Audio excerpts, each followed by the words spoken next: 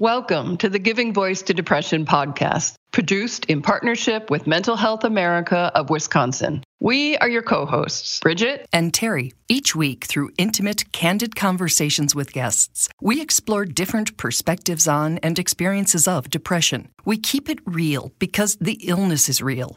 We keep it hopeful because there truly is hope in spite of what depression tells you. We are not experts or therapists. We're sisters and best friends who live with depression and have interviewed hundreds of others who do as well. By sharing stories of lived experiences, we expose depression for the lying bully it is. Hello, Bridget. Hi, Terry. If you've listened to this podcast before, you know our intention is to talk about depression, bipolar disorder, anxiety, and suicidal thoughts without judgment, shame, or stigma. Since the vast majority of our guests live with or are affected by those mental health challenges, hearing them talk about their struggles, experience, and ways of managing is a form of peer support that reminds us all that what we have and how we think is not as strange or as other as you might think. And that many people with the same diagnoses and challenges are functioning in the world and living lives they usually, or at least often, enjoy. Some of our guests have shared their stories here for the very first time, and that's an honor we don't take lightly. Others have done TED Talks, spoken at conferences, or written books about their mental illness and mental health. But in our 200-plus episodes, we're not sure we've ever run across someone who speaks about suicide, depression, and addictions as casually, comfortably, and reassuringly as Zane Thomas, a rapper and comedian. We first encountered him just last week in an Instagram video that was recommended to us by a podcast listener. Thank you, RK.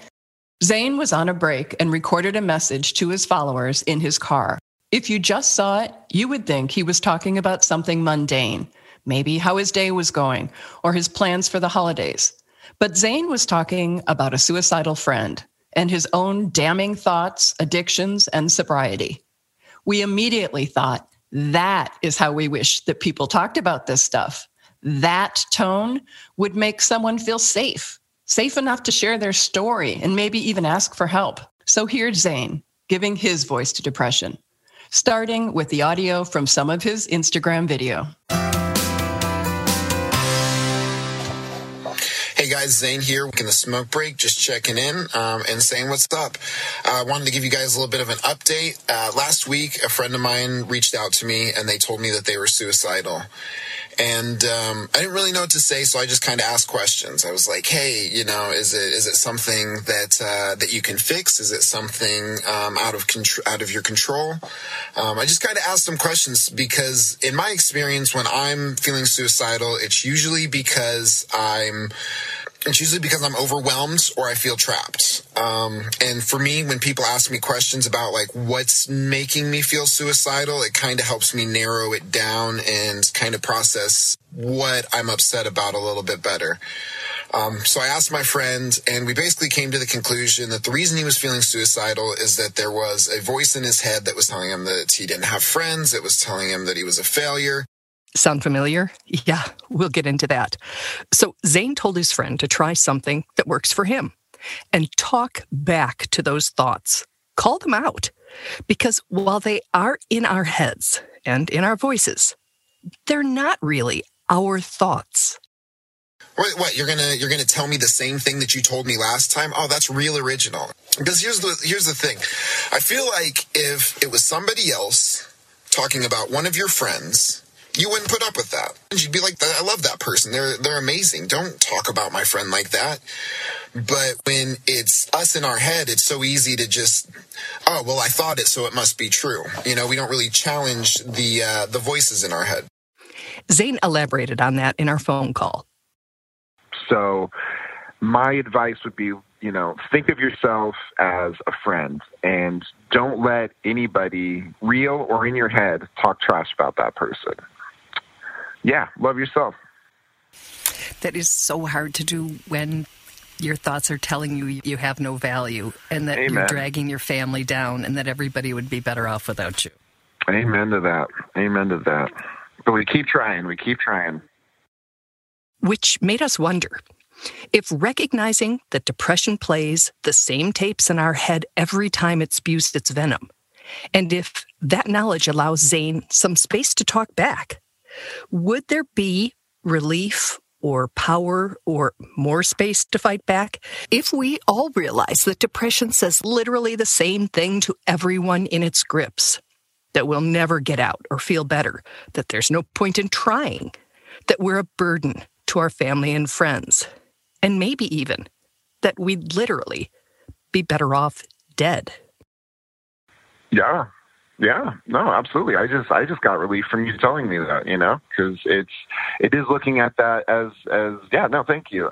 It is looking at it kind of like as a bully, where it's just like, man, this guy gives everybody crap, like I'm like, just walking through the halls and existing is enough for this guy to say something awful, So I think, yeah, that's a really good way to think about it. When I was talking about it, I was internalizing it as, a voice or, a thought in my head that, only I was having. And it's not that I believe that only I have those thoughts, but, at the moment it's like, this is my thought, and I shared the video because I was relating to people because I knew that they also had similar thoughts. But the way that you described it as a bully is, it's like this person says the same stuff to everybody. I really like that. Humor is another of Zane's go-to mental health coping tools.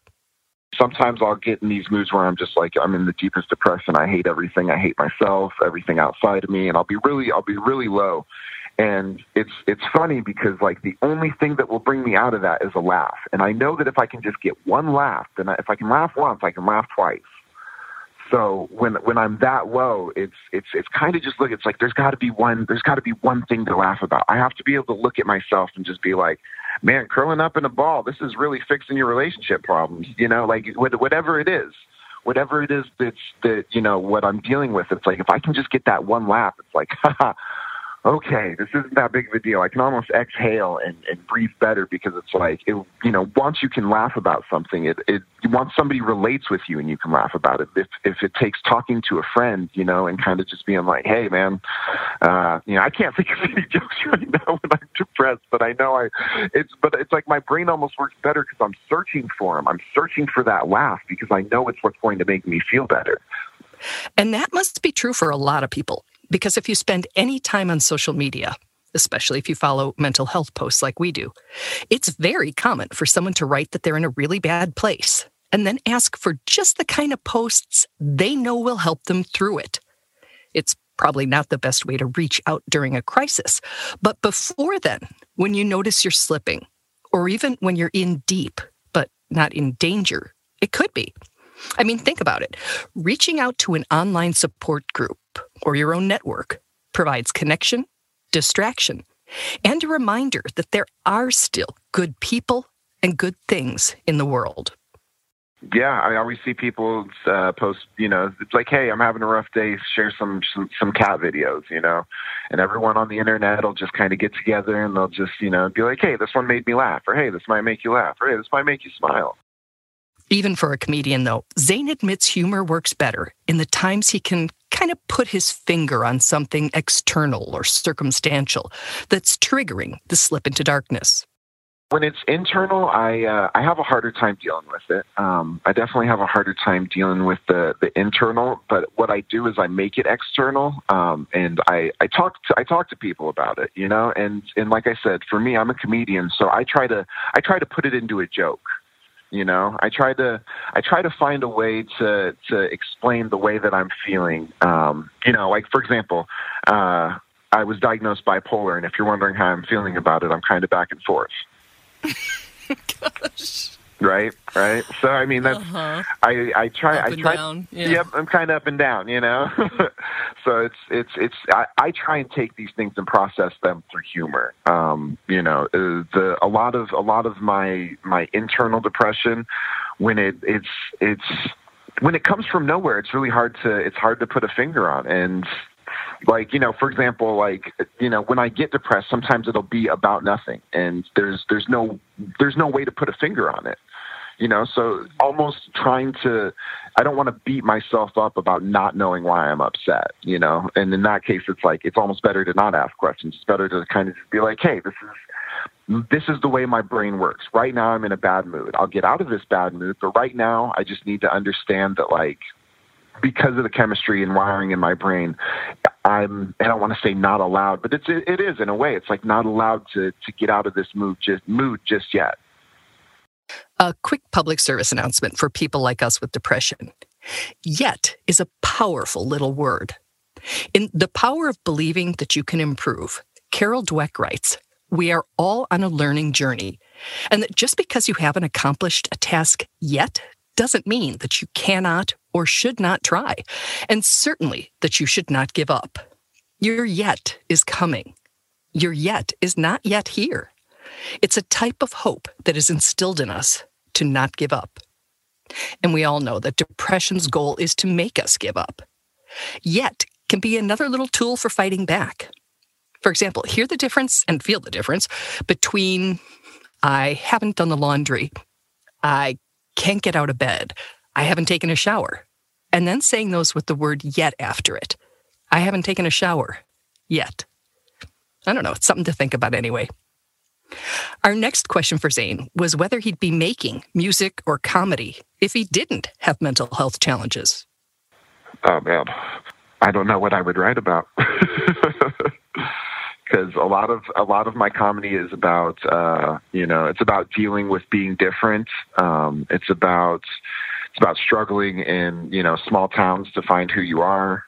It's about drug abuse, which, is very connected to mental illness. A lot of my music is about losing people. It's about, the loss that either a family member has felt, my fear of losing people, my depression because I've failed relationships. So it's like, all of it's very emotional. And as much as I want to say I would trade it, when somebody comes up to me after a song and says thank you and is like genuinely thankful because the things that I said in the song connected with them, there's no better feeling. So you just mentioned drug abuse, which you also addressed in your Instagram video. How has substance use impacted your mental health? So I'd always had it in my mind that I was never going to use substance as a coping mechanism. But as I, continued to use more and more, I think I didn't realize that, not feeling comfortable in the room was also a different type of coping. And what eventually ended up happening is I lost a dear friend of mine in a car accident. And when I was torn up about it, I basically justified to myself that, they'd want me to be happy. They'd want me to be doing what they were doing. So I ended up using harder and harder drugs. And that's when it really started spiraling out into a coping mechanism. And it all kind of spiraled up until the point that I was busted with crystal meth. Zane says that was a life-changing experience. He quit the hard stuff, but kept on drinking. And I would have fights with my friends. And I didn't realize that because I had bipolar, that alcohol was so toxic to me and toxic to the people around me. It's a common dance. Even when we know better, we don't or can't always do better. As far as addiction, you justify it as in like, well, I'm not doing what I did before and I'm not drinking like I used to. You justify it just because, you feel sad, you feel anxious. I don't want to go up and not do well. And if I don't do well, I don't want to feel bad about it. I want to numb that feeling as much as I can. So, drinking and substance abuse definitely go hand in hand with my mental health. Though Zane says he's in better control of his drinking now, he still recognizes it as a gamble. When it comes to like bipolar, what I know of it is that my emotions do cycle rapidly. So I could be in the best mood 1 second and, be the most fun at the party. But the opposite is also true. And alcohol is very emotional too. If you've ever drank in a good mood, you've been in a pretty good mood. And if you've ever drank in a bad mood, you've probably stayed in a bad mood. Or got worse. Yeah, or got worse, exactly. Alcohol is a depressant, so it's definitely not a cure for feeling bad already. So what I meant when I said is that I was gambling is that, there's a chance that I could be in the best mood and the best person that I want to be and present, but there's also a chance that I could be the worst person and the worst person that I want to present. And it's not worth it to me to gamble in that sense that like, I don't know which one's going to be which, because I don't have as much control over it as I wish I did because of my mental illness. See why we wanted Zane on the podcast? He's a model for speaking frankly, matter-of-factly, and without shame about the things that many people, too many people, keep hidden. And very few healthy things grow or heal in darkness. Zane understands that, which is why he ended that impromptu video he recorded, which can be seen by anyone with internet, anywhere in the world, with an offer to be there, to listen. And that's a gift most of us don't even get from our closest friends. I've seen a lot of people do that. I've seen a lot of people and it usually happens after somebody commits suicide. Is everyone's like, hey, I'm here if you need to talk to anybody. I kind of wanted to reach out before it got to that point, because I've waited too many times and not known that somebody was hurting and not known if I could help, and lost people and wondered if I could have been the difference in that. So when I reach out and I'm like, hey, if you're feeling like this, reach out, talk to me, because I'm familiar with it, and I'm not going to judge, and I'm somebody who genuinely does want the best for people, and I want to see people happy, and I'm like I said, I'm always asking questions of people. So sometimes it helps just to get your mind off of it. And if you're at a loss for how to do that for someone, Zane actually recommends a question that's a good one to keep up our sleeve. Hey, what are you excited for? That is my absolute favorite question to ask anybody, whether they're depressed or not depressed, is ask somebody what they're excited for. Don't ask them what they're doing. Ask them what they're excited for, because that will make them think like, oh man, I actually do have something to look forward to. That's a great question, isn't it? It is a great question, because we all need to be anchored in our, I call it our compelling why. It's like, what's making life worth living and what's making us feel kind of juicy and looking forward, kind of running some energy that feels good. Did you say our compelling why, like WHY? Mm-hmm. I love that. Yeah. It's cool. A good one. And I just want to thank Zane, because he's keeping it real. He's talking about the real stuff. He's talking about the hard stuff. And I just think that's what we all need to be, striving toward, is just keeping it real, being supportive, being available, and not being judgmental. It's certainly how we're going to fight stigma. I do want to point out one word that he used, not to call him out, but just to point out something we've learned doing this, committed suicide. Yeah. Committed is what criminals do. They commit crimes, and suicide is no longer a crime. It actually once was. So the preferred language is died by suicide, took his or her own life, even killed him or herself, but not committed. It's especially hard on the families, because in addition to their loss, they certainly don't want to be thinking of the person they lost as having engaged in criminal behavior. So just a little PSA there. And we will be linking to Zane's Instagram, which is Zane the Rapper, if you want to check that. And we want to invite you to follow us. On Facebook, it's Giving Voice to Depression, and there are more than 9,000 people in our community. On Instagram, you can find us at Giving Voice to Depression Podcast. And on Twitter, it's at Voice Depression. And that'll be a way we can all stay connected in between these podcasts. And let's close out with the reminder that Zane said to talk back to the bully in our head. And even if you pointed out, that's an ongoing thing, just keep trying, keep trying, keep trying. Amen. We truly hope that our podcast brings a little more understanding, helps you better articulate your experience of depression, or better understand how to support someone else's. We invite you to join us for daily posts on the Giving Voice to Depression Facebook page and on Twitter and Instagram at Voice Depression. It is a comfort to be among fellow travelers on depression's dark road. And remember, if you're struggling, speak up. If someone else is, listen up.